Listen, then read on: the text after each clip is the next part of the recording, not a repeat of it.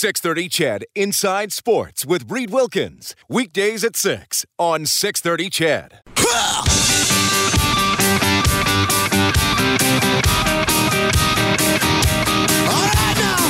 Edmonton's home for breaking news on your favorite teams. This is Inside Sports with Reed Wilkins on the voice of your Edmonton Oilers and Eskimos. 630 CHED.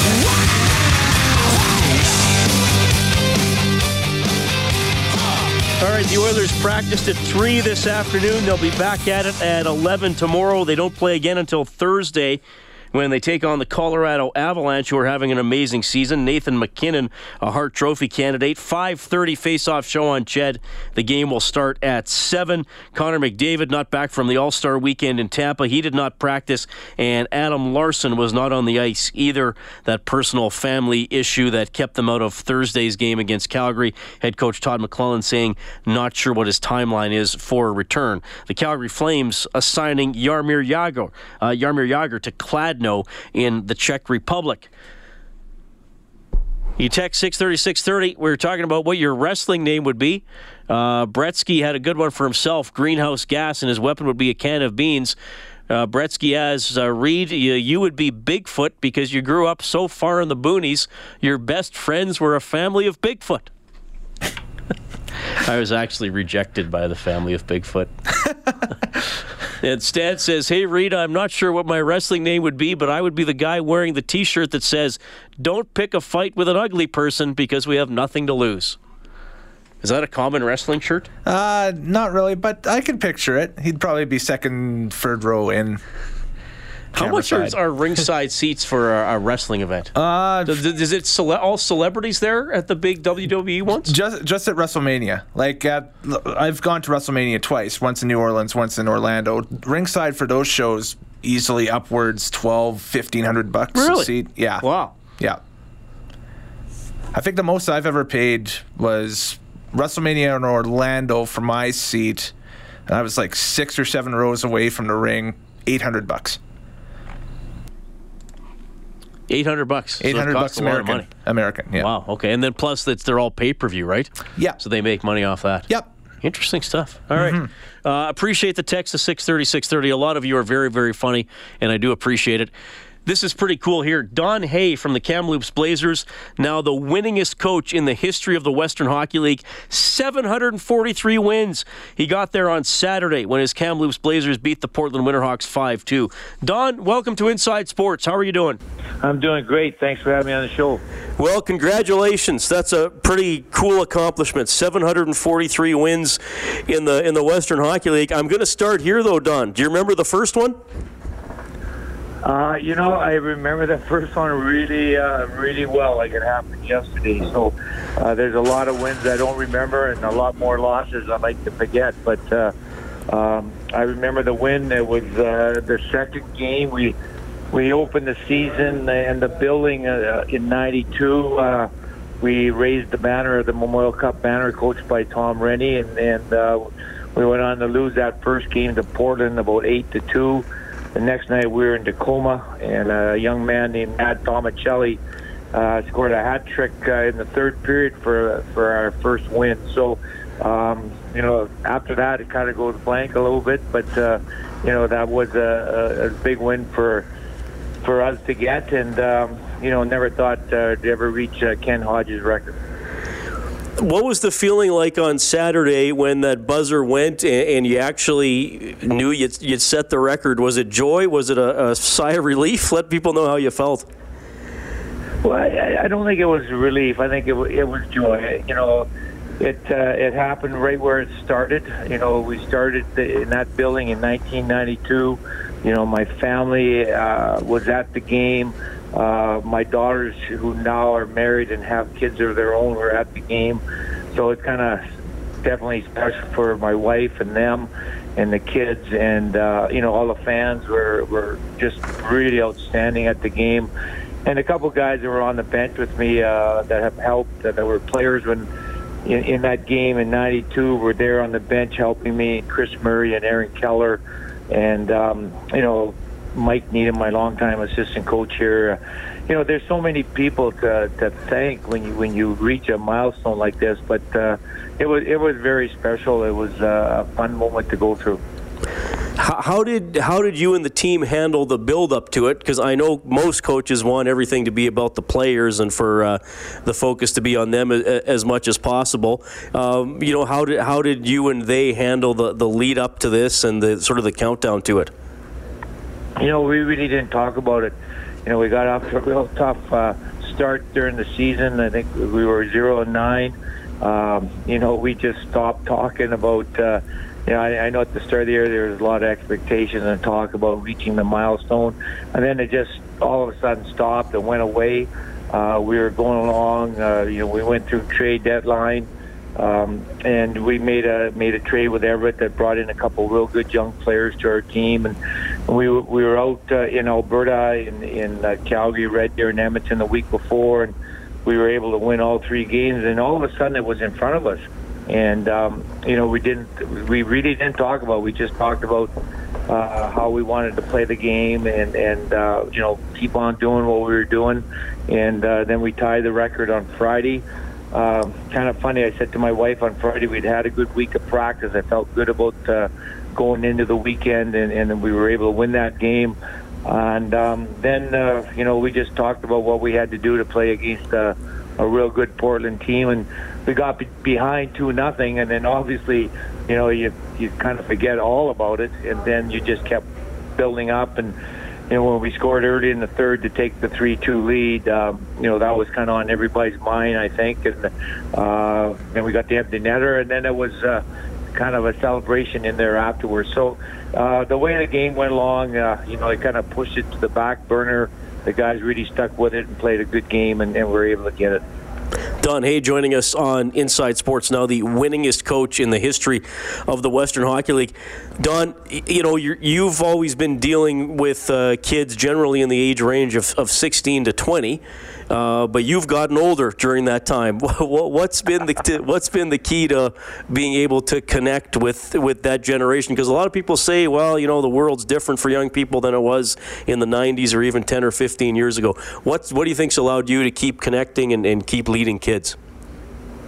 Well, I think that I have grandchildren, and I think you have to keep changing with the time. But these kids are different kids, no doubt about it, than the kids from the 90s and early 2000s. But they're still pretty good kids in my mind, and they they have a dream, and that dream is playing in the National Hockey League one day, and they want to come and they want to get better and they want to learn.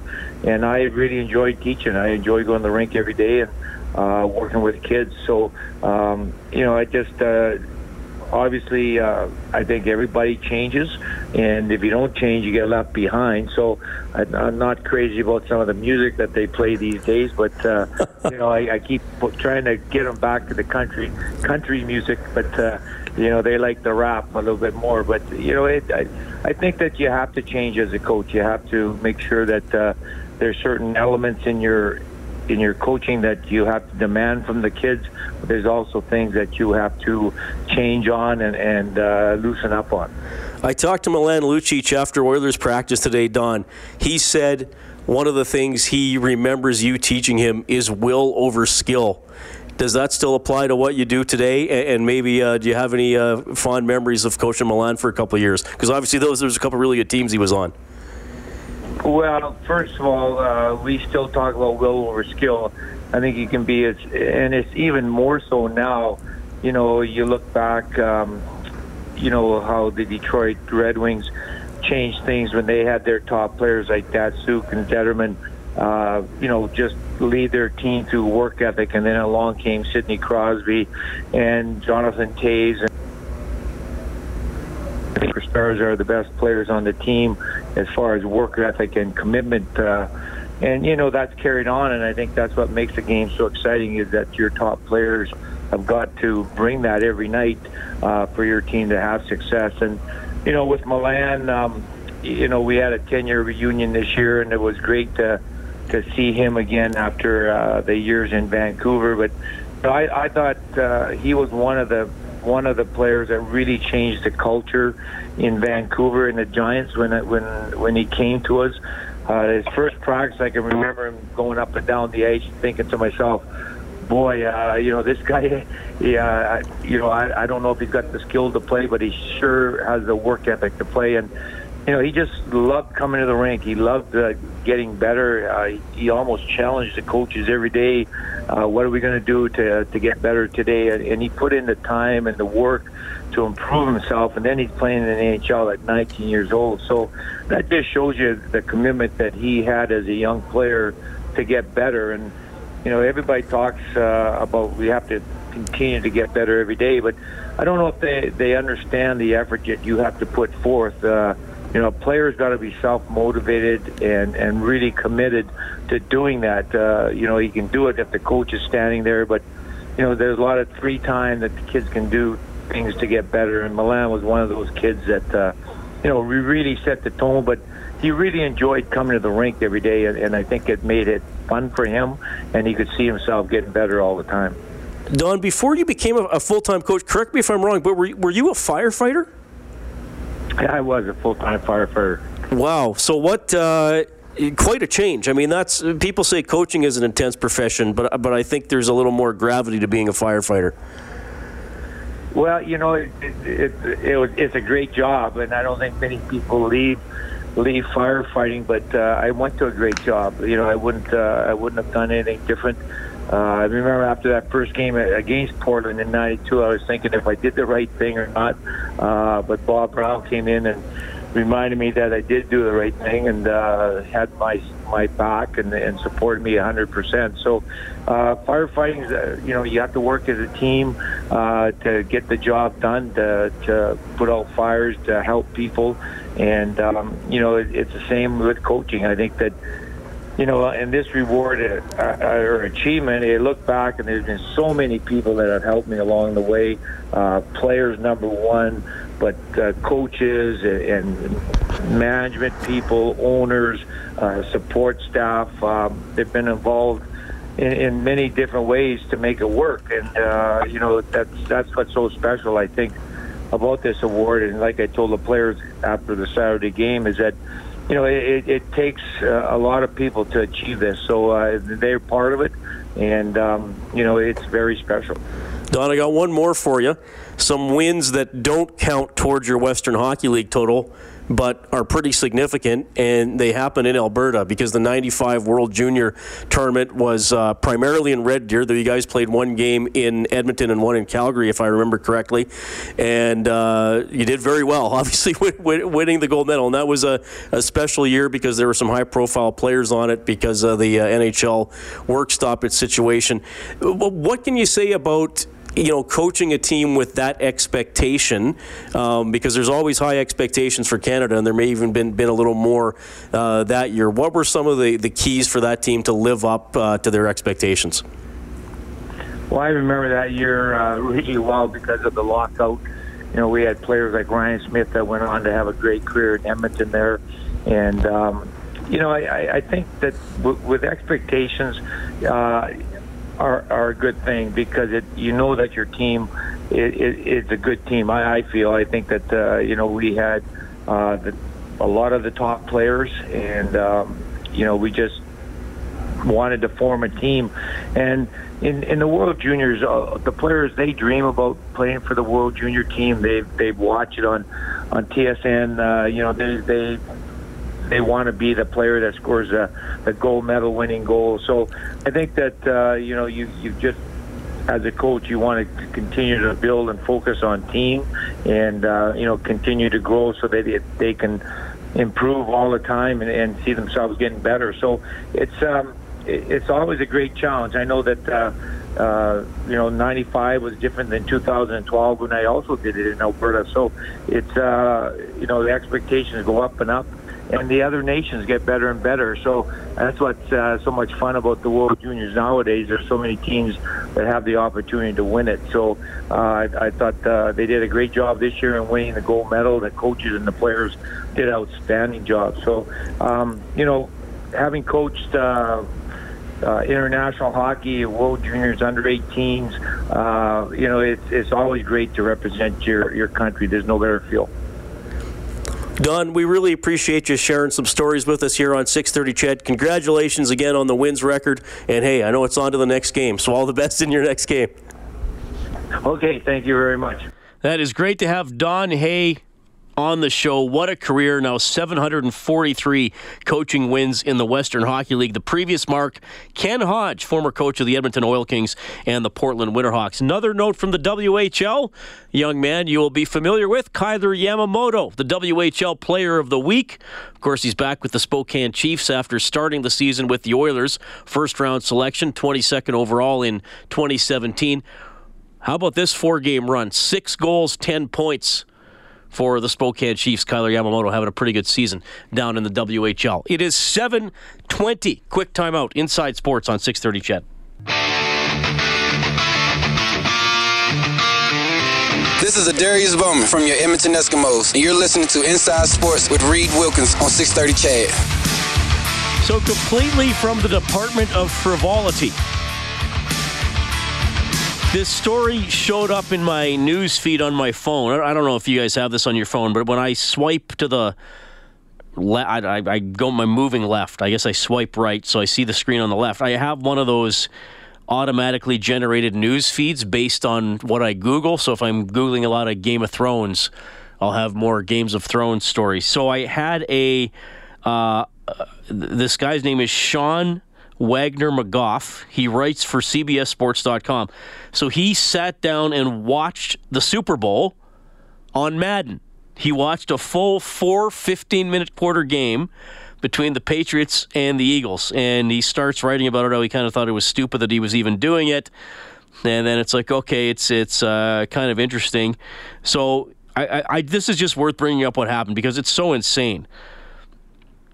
So it was 24-10 for the Patriots after the third quarter. All right? So then the Eagles started fighting back. It was 24-21 for the Patriots. And then the Eagles blocked a punt and ran it back for a touchdown to go ahead 28-24.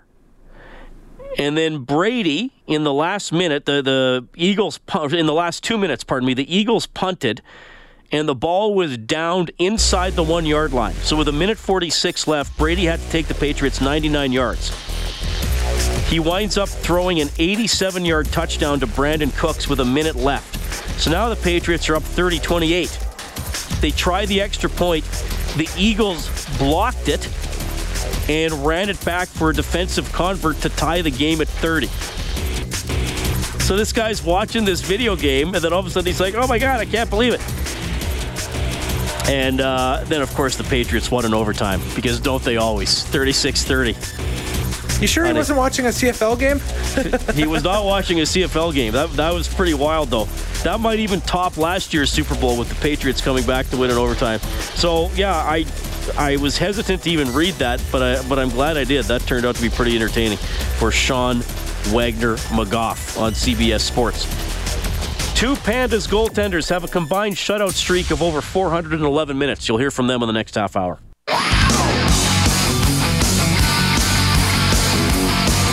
This is Cam Talbot from your Edmonton Oilers, and you're listening to Inside Sports with Reed Wilkins on Oilers Radio 630 CHED.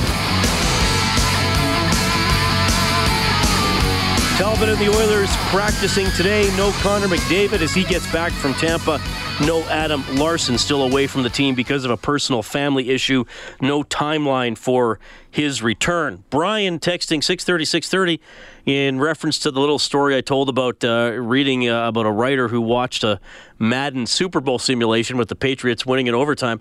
Brian says, I love happy endings. And then he also says, I can't believe you like Game of Thrones. I do like Game of Thrones. I don't know if he means I can't believe it because I think it's terrible, if that's what Brian's saying, or if he can't believe that he and I have something in common. I watched the entire run of Game of Thrones from early August to mid-October last year. Pretty much all I did in my spare time. Pretty sad, actually. All right, so we got these Pandas goaltenders coming up at around 7:45. Quieter day of the year here Oilers back at practice. They don't play until Thursday. No NHL. We're still in the All-Star break. So I've been sitting on this story for a while. So I've decided I'm going to share it now. And it is, I will fully admit, it is an embarrassing story.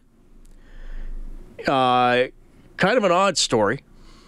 At one point, I thought it was going to be perhaps a horror story as I was experiencing it. It does involve me spending an outrageous amount of money for a service. And, no, not that, Kellen. Nothing like that. And I will disclose the dollar amount, not because I'm bragging that I spent that money to prove what an idiot I was to even be in this situation. So here goes, Kellen Kennedy. As you may know, not just you, Kellen, but a couple of the listeners, I enjoy the rock and roll band Def Leppard. They played a concert in Edmonton at the start of June, and then the last weekend of June, I was going to Chicago to cover the NHL draft. Well, lo and behold, Def Leppard in Chicago that weekend. The Saturday night. The draft ends like early Saturday afternoon. I'll have a little bit of work to do after. I don't fly home until early Sunday morning. This is great. I can go see Def Leppard for the 11th time and second time that month. So I buy tickets. It's great. Whatever. I'm going to go myself. So Def Leppard is performing not in the city of Chicago, in a what I thought was a suburb called Tinley Park, in an outdoor amphitheater. So I'm like, great, outdoor setting, big venue. It's going to be really cool. So I'm going down there. I think I emailed one of the Chicago media people and was like, how do you get down there? Is there a bus or rail? Because I figured if it's a often used concert venue that I'd have, there'd be some sort of transit to get there. There wasn't. So I'm like, whatever. It's Chicago. It's a huge city. I'll get an Uber, cab, whatever. It'll cost a little more than I'm used to paying. But I was like, it's part of a holiday experience. So it's about, I think it was something like 35 miles south of downtown. So it'd be kind of like having a concert by Lake Wabamun. It's not really in Edmonton, right? It's in a park near Edmonton or near Chicago. So I call an Uber on my phone. I'm like, great, the Uber guy's coming. People who use Uber, it shows he's a block away. Then all of a sudden, it says the Uber guy canceled the ride, canceled the pickup. And I kind of thought, oh, that's odd. That's never happened before. So I call another Uber. Great, the guy picks me up. I get in the car. He checks where I'm going. Yeah, I won't take you there. I was like, what do you mean you won't take me there? He's like, I won't take you there because I won't have a ride back. So I'll have to drive you all the way out there, and there'll be no one wanting to come back into Chicago. So he says, sorry, pulls over, and I get out of the Uber. So now I'm a little nervous, thinking, gee, I really want to go to this concert. So I hail a cab. Get in the cab. I tell the guy where I want to go. Now, his English was not great, so I had to struggle a little bit to communicate. So he actually passed me his phone and said, put in the address of where we want to go. So it actually did have a formal address. So I type it in, and then I give it back to him, and he looks at it. He goes, oh, okay. I'm not going to do his accent or his broken English. That would just be mean. But he basically says, okay, I'll take you there, but there's going to be an extra charge, which I figured there probably would be.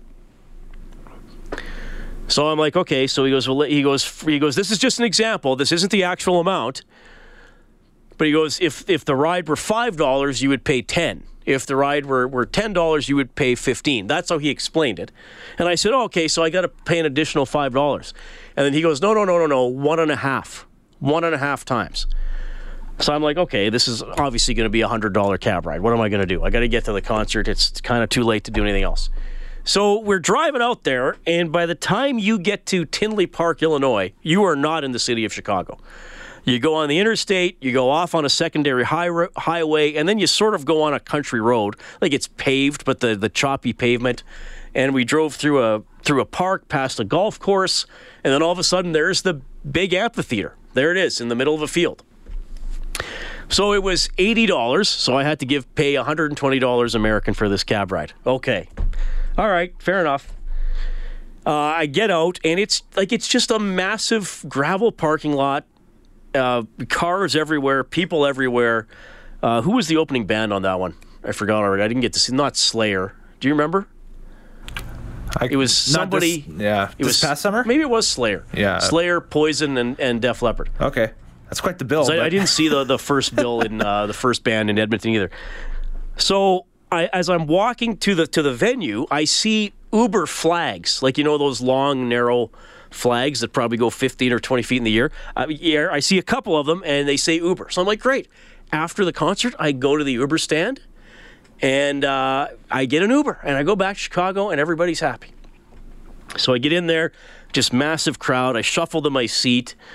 Really cool, actually. I got seated next to these two sisters who were around my age, and they had cousins at the concert, and the cousins' wives got really drunk and left early, so they gave us our ticket. The cousins gave us their tickets on the way out, so we went down closer to the stage to watch the final third of Def Leppard. So I'm talking to these two women, and I said, "How did you guys get here?" And they lived in Indiana. They came in from across the border. So they said, we'd give you a ride, but we're not going back to downtown Chicago. They said they used to live in Chicago. Now they lived out. One lived in Montana, one lived in Indiana. And they said, we don't know how you're going to get back, but you'll get back. There'll be rides somewhere. Okay. So the concert ends, say goodbye to them, go walking towards this Uber stand. There are probably 200 people congregated around this Uber stand. And this parking lot was a good old-fashioned, yes, it was Tesla. Thank you to the person who texted in. It was Tesla. I should have remembered that. This parking lot was a schmozzle, like cars going in all different directions trying to get. There's one gravel road out of the park, and then there's one secondary highway to get back to the other highway and then onto the interstate. So it's after 11 at night, so I'm going to this Uber stand, and I was like, wow, this is going to be a long wait.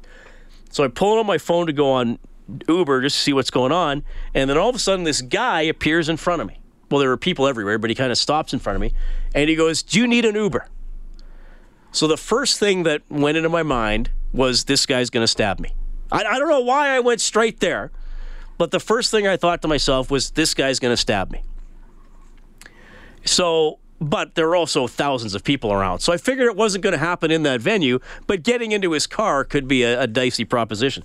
So I just kind of looked at him and I said, yeah, I'm walking to the Uber stand. And he goes, well, you're going to be in for a long wait. I'm offering you a ride right now. And I said, well, why aren't you with all the other Uber people? And he goes, I'm offering you a ride. He didn't directly answer the question. He goes, look, this is my car right here. He points to his car. He has the Uber sticker in the window. So what? He could also have a large hunting knife concealed under the steering wheel. But I thought, okay, I should be safe talking to this guy in this large crowd. Maybe I'll just talk to him. So the Uber surge pricing, okay? Now, it said an Uber would be about $48 back to downtown Chicago, okay? For those of you who use Uber, or if you don't, you probably know the story. When it's busy, it's surge pricing. So instead of the regular price, it might be 1.5 times the price because there's more demand. The surge pricing was 3.5 times basically 50. So that's a $350 Uber ride. So I'm like, oh my God, like, well, how long am I going to wait? How much is this going to cost? So, I'm looking on my phone, and he says, yeah, it's like, he goes, I can give you a ride. You don't have to wait. You won't have to pay the surge pricing. I was like, okay, well, what are you going to charge me then? He goes, $275. I was like, I can't give you $275. I can't do it. And then he's like, $250. And I said, look, it doesn't matter. I don't have $250 cash on me. And I thought I'd say that too in case he thought, he's going to try and get some money from me. So basically, but now I'm starting to think this might be a viable way to get back into Chicago because I have no idea how long I'm going to have to wait at the Uber stand because the Uber situation had turned into a taxi situation. The Ubers were lined up, people were lined up waiting. So I think this guy got there late, and instead of waiting to be one of the last Ubers when the surge pricing got down, he was going to find somebody like me who looked like they really needed to get back. So finally, I was like, well, wait a minute. He goes, well, you can pay me. He goes, we can stop at a bank machine and you can get money. I said, I have a Canadian debit card. I can't take money out. Maybe I could have, but I was being difficult. So then finally I said, okay, $200 I'll go with you. And he said, I can take your Visa. And I said, well, if it's Uber, it's through PayPal. He goes, no, if I'm doing a flat rate, it's on my own. So Uber did not get any of the money. He just made a personal transaction, which I respect the guy for. So we finally arrived at $225 American to get me back into Chicago. So I get into his car, and I'm thinking I can still hop out if it seems creepy because there's so many people around. But he actually turned out to be really nice. It took half an hour just to get out of the park, like probably to go 200 meters on the road to get out of the park. Then he had to turn away from the city to get onto the highway. And I think he could tell I was nervous because he said, look, it's going to look like Chicago's behind us, but I'm just going around this way to get on the interstate. We drove back, had a great conversation. He had one of those scanners on his phone it's called Square, where he just scanned my credit card. It got charged immediately. I got an email immediately because apparently I'd used this before. And it came right to my account. So I thought at least I have a record of it if somehow there are a bunch of charges to my credit card, none of which happened. The guy was awesome. He drove me in. I got back to Chicago, I don't know, just before 1. Went and had a snack at the pub across the street. Went back to my hotel, packed, slept for an hour and 10 minutes, and then got up to make the airport for 4 o'clock. So the total cost Canadian of the ground transport to Tinley Park, Chicago, $570. Yes, $570. So that turned into that was my Def Leppard holiday from Chicago in the summer. But it was worth every penny because they're so good. I don't feel so bad overpaying in Orlando going out to the independent wrestling event where the cabbie charged me $150 now. You did much better. You got a deal. We're back with a couple Panda star goaltenders.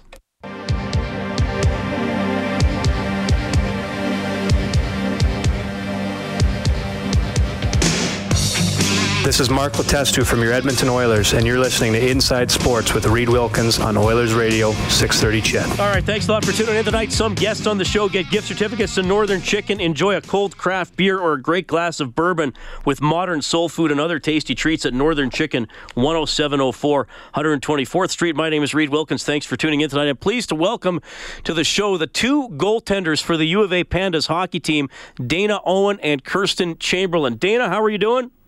Oh, good. How are you? Good. Kirsten, how are things with you? I'm all right.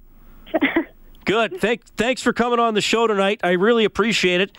You guys are quite a story. When was the last time your team gave up a goal? Do you even remember? I think the second game against Manitoba, so the first weekend of January. Okay, yeah. So you've gone most of this semester without being scored on. I believe the streak is 411 minutes and 38 seconds. Were you two aware of that? Or are you paying attention to it? Yeah, I mean, it's really cool, obviously, and there's kind of been a lot of talk about it, but try not to pay attention to it too much or focus on it too much going into a game. Yeah, for sure. You don't like to think about it too much, or else you'll get superstitious. Right. Okay. So do you guys totally split time? Do you alternate all the games on the weekends? Yeah, we have been this semester.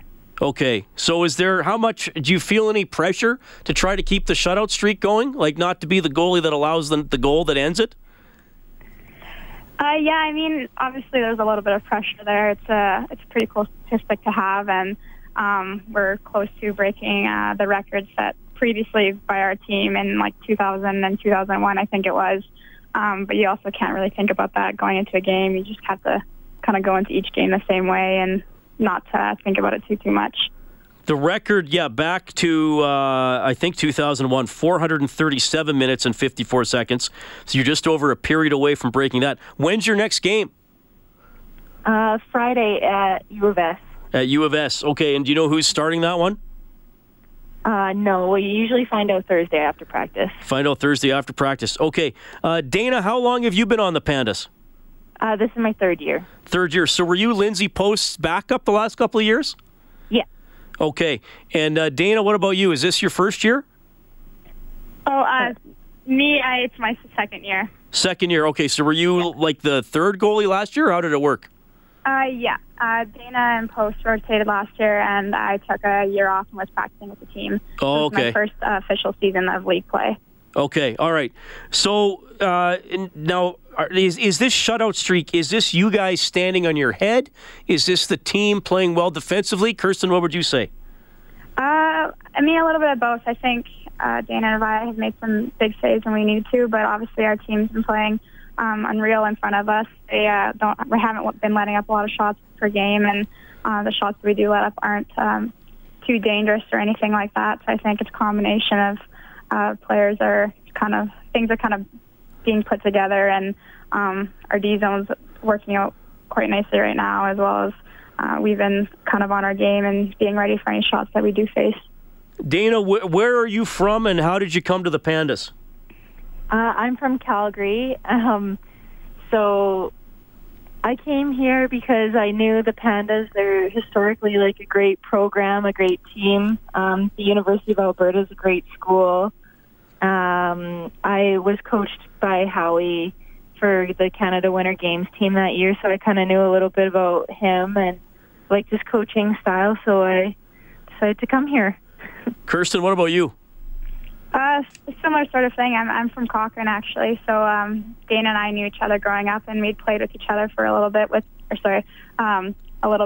Team Alberta functions and whatnot. And I also have some family out in Edmonton, and both my parents went to the University of Alberta, so I knew it was a good school and that I'd be in good hands coming here because I knew some of the girls coming in, and I knew it'd been a great team, so it would have been a good fit if I came here.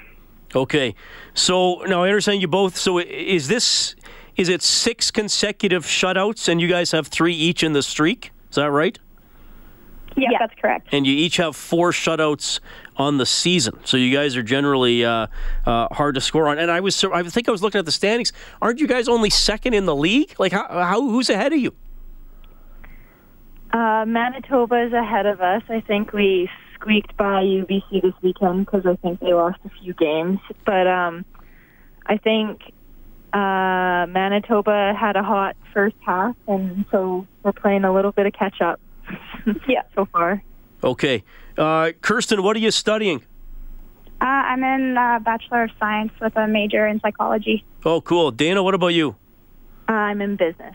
In business. All right. Do you have hockey aspirations, either of you, beyond university, or are you still wait and see about that?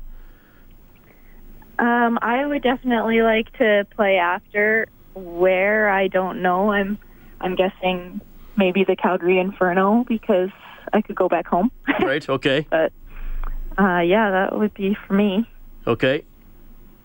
And, if the opportunity presented itself, I think it'd be a neat experience for sure, playing with some of those girls. I probably would like to play for the Inferno as well, and seeing where Postie's come this year, and she's playing for the Inferno. She's had a really good time, so I think that'd be a cool experience. But I think it's kind of a wait and see right now. Okay, all right. So practicing all week. When do you go to Saskatchewan? Thursday afternoon. And that's when you'll find out who's playing on Friday? Yeah. Okay. Well, whoever it is, all the best. I don't know if you need luck because you're doing quite well. Obviously, the shutout streak for the Pandas hockey team, thanks to these two ladies, 411 minutes and 38 seconds. They're closing in on a team record. Thanks for making time for us tonight, Kirsten Chamberlain, Dana Owen, goaltenders for Pandas hockey. Hope we can talk again soon. All the best this weekend. Thank you. Right on. Wow, that's an incredible story. Get the emails after all the U of A games, and okay, back-to-back shutouts, so 3 in a row. Then this weekend, I'm like, what? 6 in a row? That's incredible. And they split time. There isn't really a number one goaltender. That's a remarkable story. Hopefully they'll keep it going. And don't forget, this show from 6 to 8 on Friday will be live from Claire Drake Arena. 2 powerhouses going at it. The U of A Golden Bears are going to be taking on the Saskatchewan Huskies. Besides Dana and Kirsten, you heard from Don Hay, Brendan Ulrich, Milan Lucic, and Leon Draisaitl. Oilers practice at 11 tomorrow. Bob Stauffer will have Oilers Now from noon to 2. I'll have Inside Sports from 6 to 8. Kelly Rudy will be one of our guests. see if Connor McDavid is back at practice. He might get another day off. Adam Larson has not rejoined the Oilers as he deals with a personal family issue. Thanks to Kellen Kennedy, our studio producer. The producer of Inside Sports is Dave Campbell. My name is Reed Wilkins. Thank you so much for listening. Adler's up next. I'll talk to you tomorrow.